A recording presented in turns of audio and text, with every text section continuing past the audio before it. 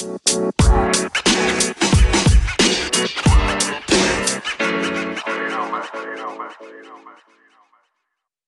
anyone out there is looking to start a podcast but doesn't know where to begin, I have a great tip for you. Anchor is the easiest way to make a podcast. It's actually what I'm using right now.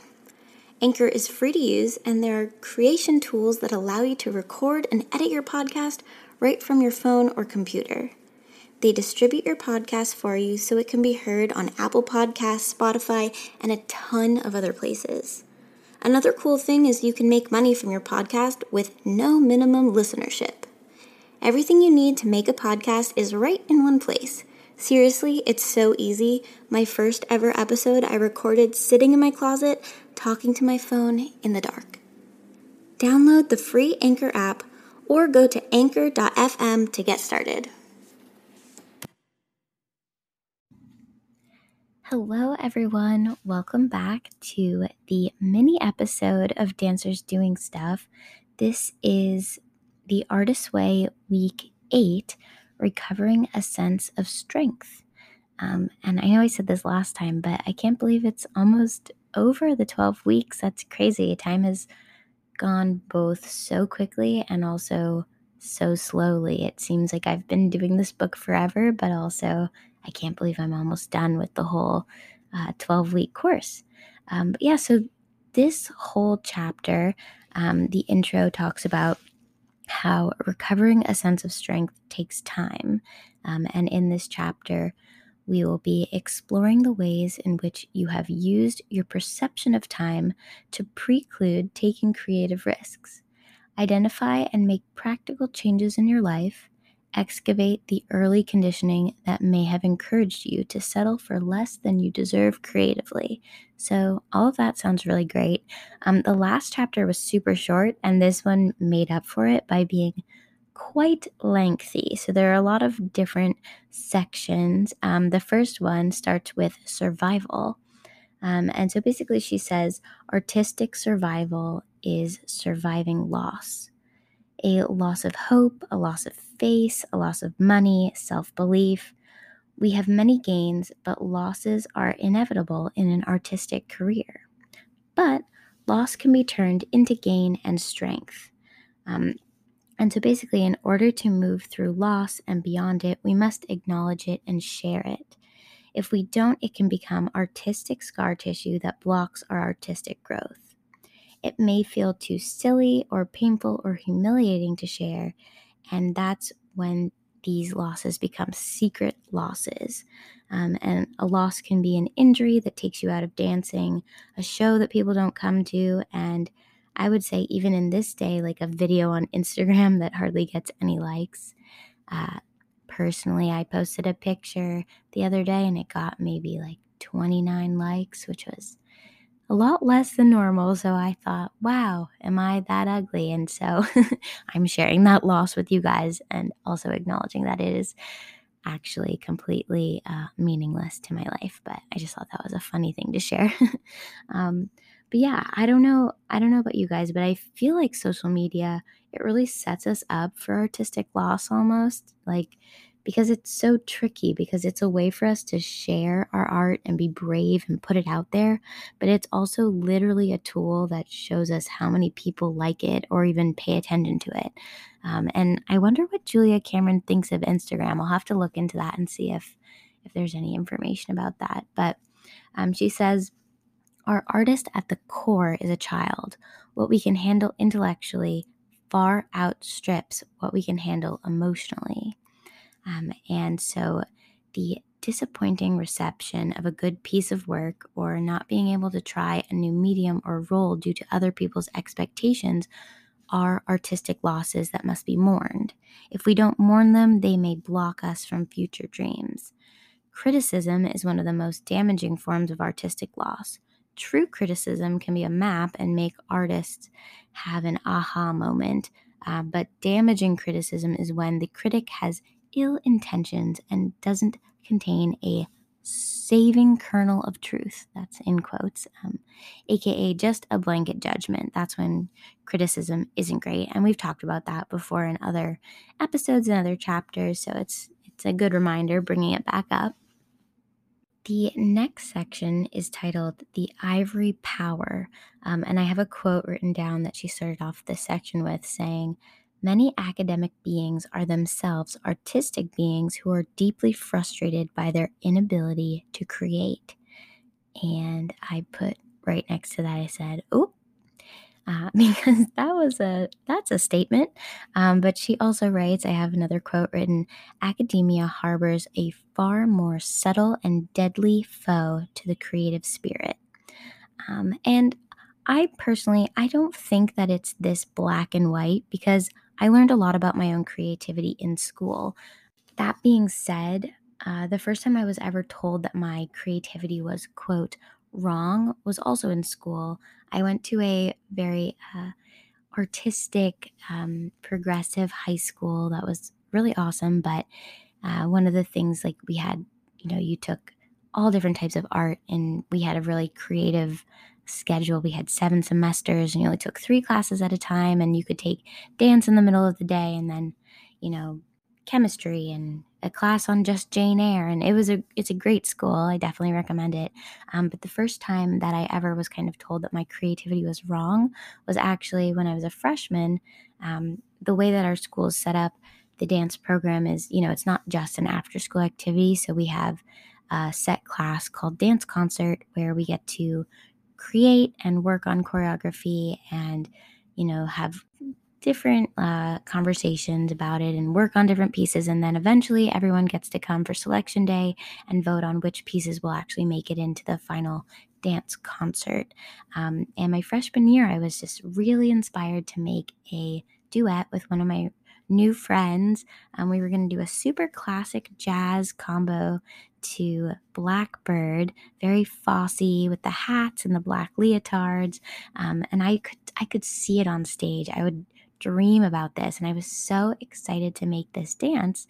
And we started working on it, and we got so much feedback, especially from the teacher who ran the program when I was there, who I absolutely love and totally respect. But just this one moment, it like stands out to me.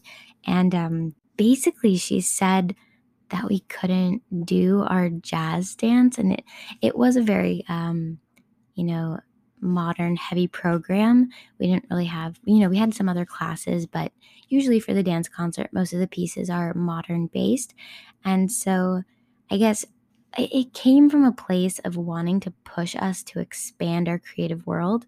But the way that it came across to me, especially at such a young age, was that my idea of art wasn't good enough. And that in order to be a real creative person, I had to be different. And, things that were like mainstream, like jazz or musical theater, were like a lower caliber of art. And I don't know, like we ended up having to change it. And I did like the dance that we came up with, but it just wasn't my original vision. And I know it definitely I learned a lot from that process, but it also probably would have been fine to have me like really delve into jazz and like really get the Fosse style and really, go deep into that and do it right and do it justice, instead of, making us change the dance to something about it. I think we changed it to like a Santana song, and we like named it like New Friends in Spanish or something. Like, it was just, I think the idea was trying to get us to have a story and not just create steps, which I understand, but I don't know. It was a very like artistic kind of scarring experience for me. And then from that point, I kind of only, would try to make like deep dances. I mean, not really, because I was still in high school, but and I also kind of experienced that in college a little bit.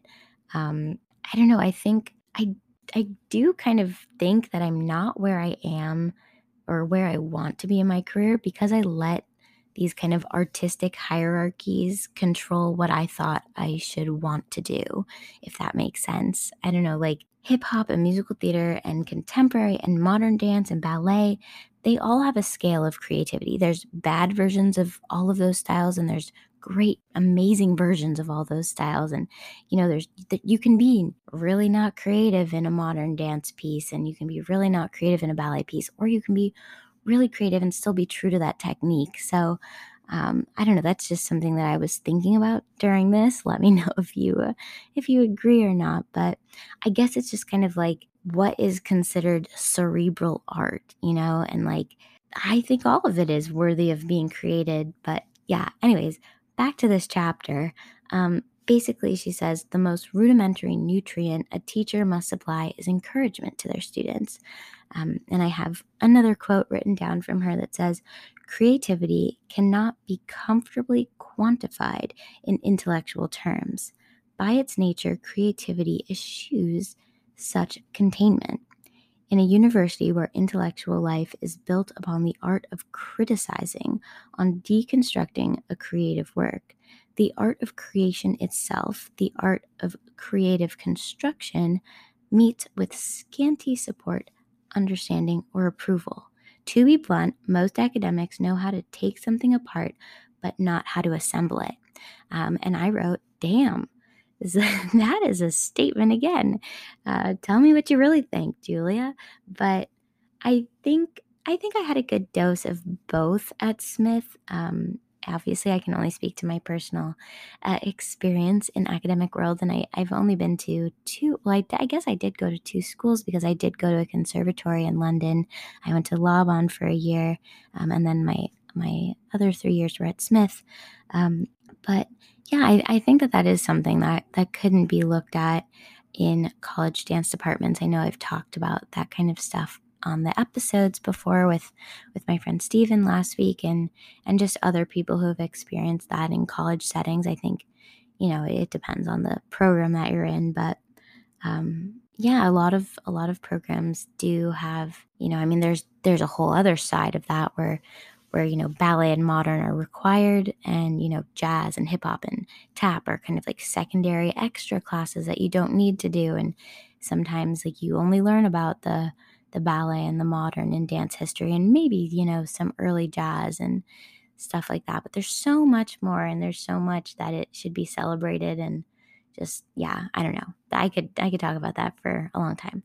But another thing that she says is, for an artist to become overly cerebral is to become crippled. And I do kind of agree with that. I think, at least for myself, that can be true sometimes. I mean, when I was younger, I would just create. I would just make dances. I would be inspired and I would do it. And now I think so hard about my ideas sometimes that I kill it. Its creativity is gone. It's like I overthought it so much that now it's like it's dead. And I mean that, and also a lack of confidence, which is a whole separate thing that I need to overcome. But so she says, artists and intellectuals are not the same animal. And I don't know if I really believe that statement, because I think that you can be really intellectual with your creativity and your creation and still be an amazing artist. So I don't fully agree with that, but again, let me know what you guys think. She then says many talented creatives were daunted early and unfairly by their inability to conform to a norm that was not their own.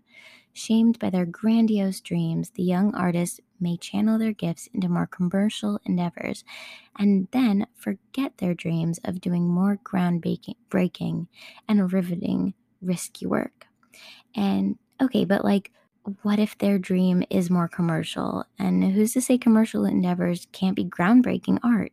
I don't know. I guess I'm looking at this through the lens of dance. And I think she probably means commercial in terms of like becoming a businessman or, working for, I don't know. For some reason, the only company I can think of is McDonald's, which is really bizarre.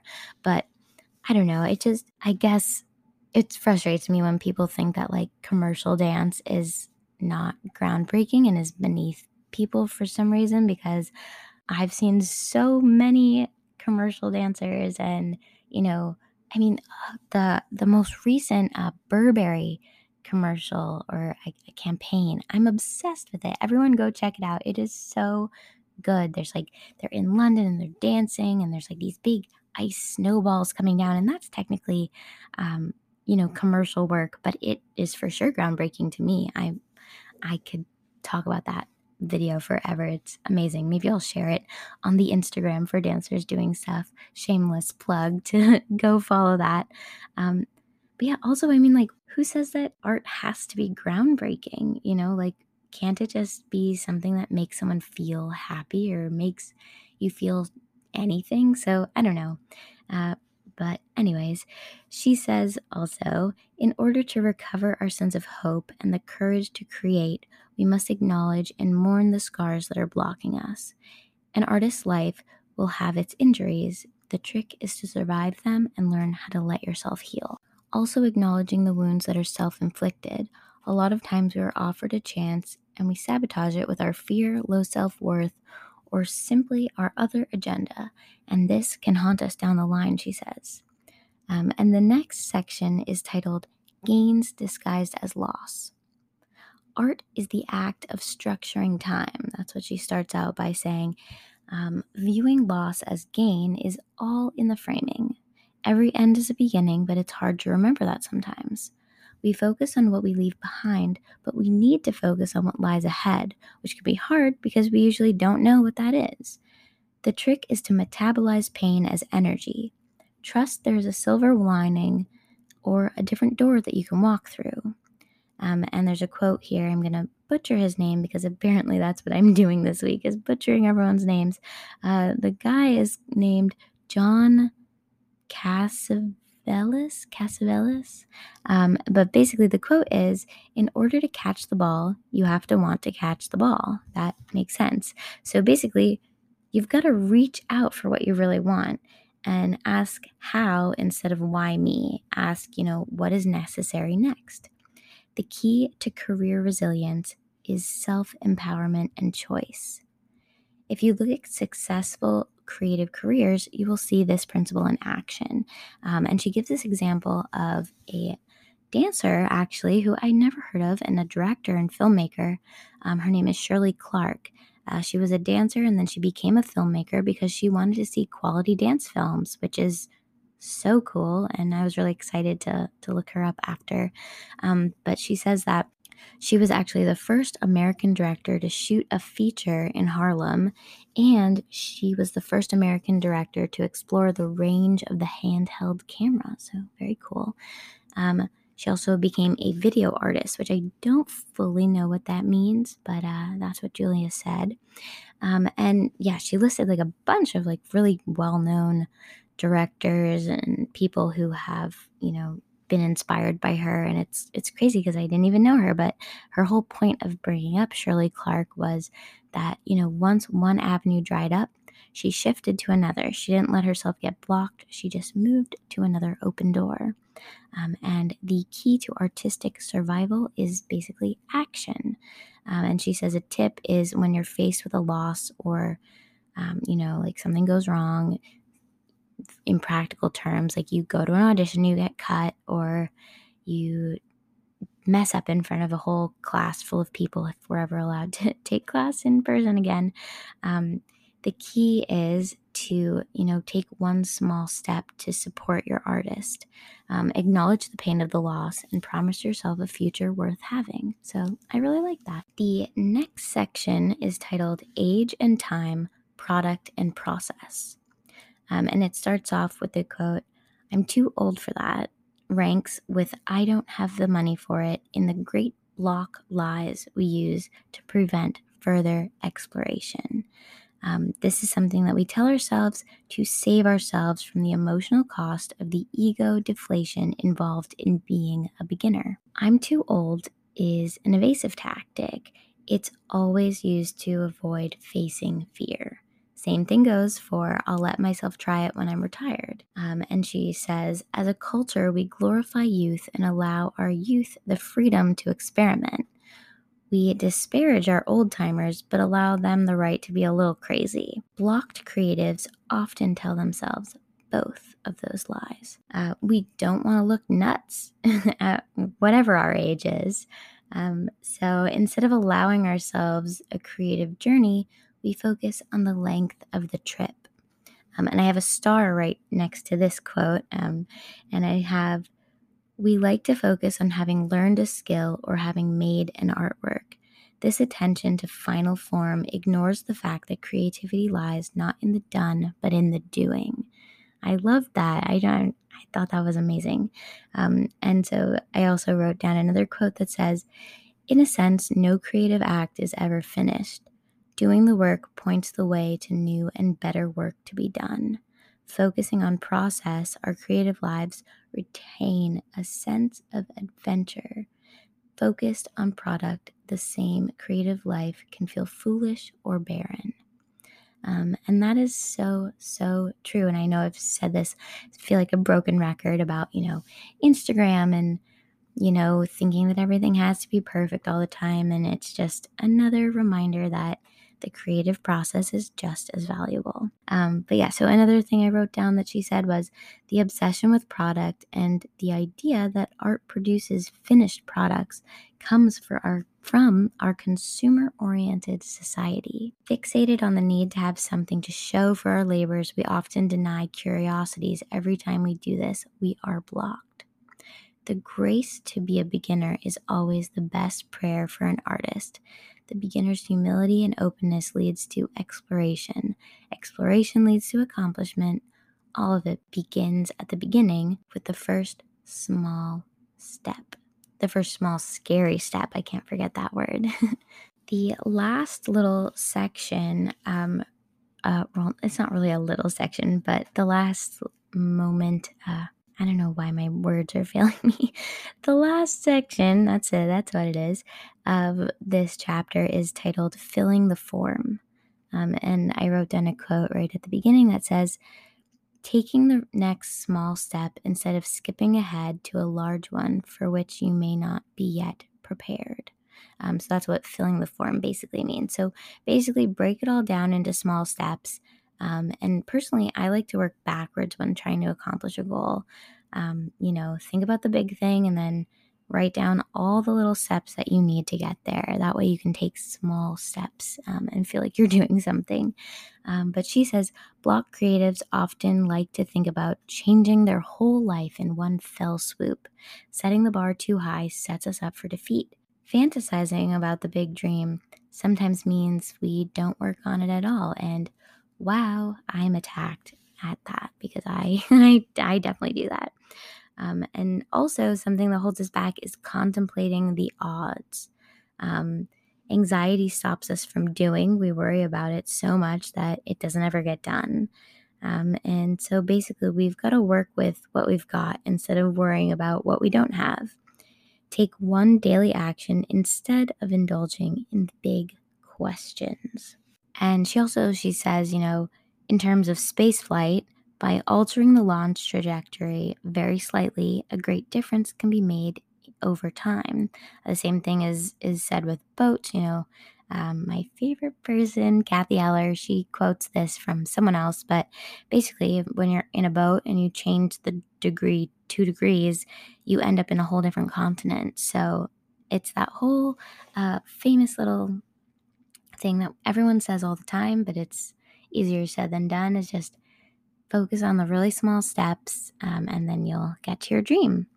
And there is another section called early patterning exercises. It wasn't really like a reading section, but it's an exercise in the book where basically there's a bunch of questions about the triggers of our childhood and, talking about how a lot of what we deal with now has to do with our childhood and how we learn to navigate the world, which is another reason why I think everyone should go to therapy. Another thing that is right before all the tasks is affirmations. So she has a list of affirmations and she says, pick 5 to work with this week. And I'll read you the ones that I picked. I am a talented person. I am a good person and a good artist. My creativity is appreciated. Wow, that was hard for me to get out. Maybe that means something. 4, I now treat myself and my creativity more generously. And the last one I picked was, I now share my creativity more openly. So she just said to write those out and to just keep saying them to yourself. And I like those affirmations. I have a really hard time finding affirmations and picking affirmations. So it's nice to have a list.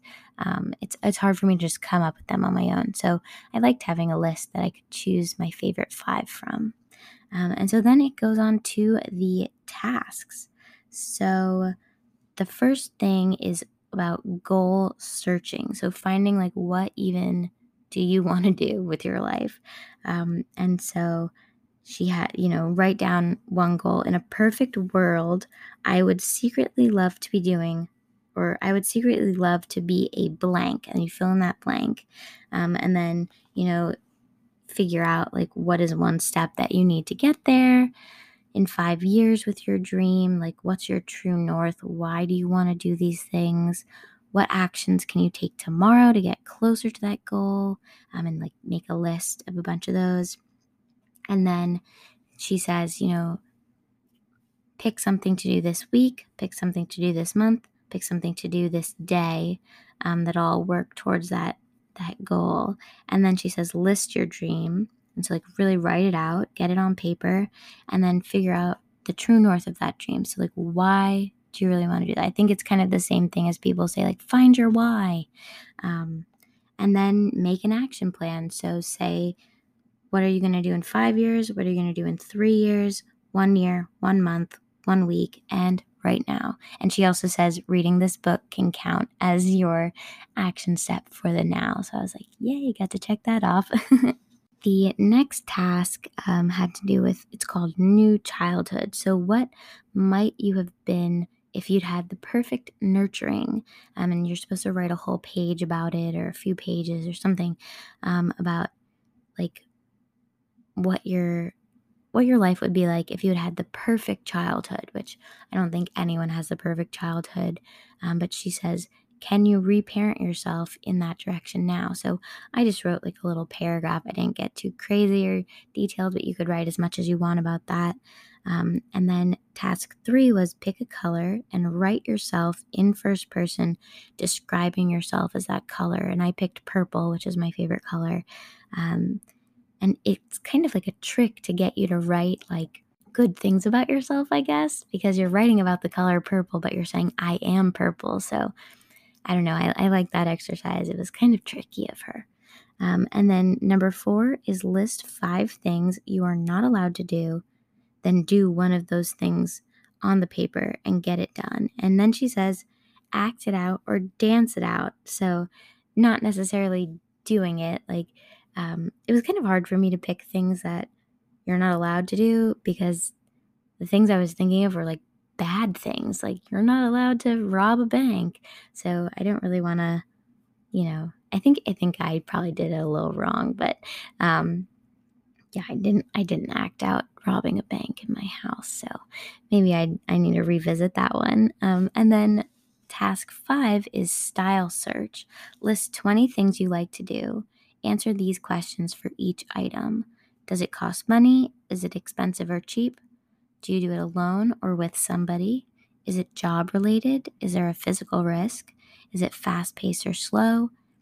Is it mind, body, or spiritual? And so that was cool. The next one is plan your ideal day. So just write out, the perfect day for yourself in a perfect world, how your day would go. And then choose one festive aspect from your ideal day and allow yourself to live in it. And then there's a check-in. I did really bad with my morning pages, but I was, doing a lot of other great things. So it's okay. I'm forgiving myself for that. But yeah, so that was this week, and it was a good one. So yeah, this is a super long episode because it was a super long chapter, but I think it was one of my favorite ones so far. So thank you for listening. If you made it this far, definitely give us a rating and review. Check out all the other podcasts, and I will see you guys live on YouTube on Wednesday. And if not, then I will see you, or I guess you will hear me next Friday. Have a great, great day. Bye, guys. You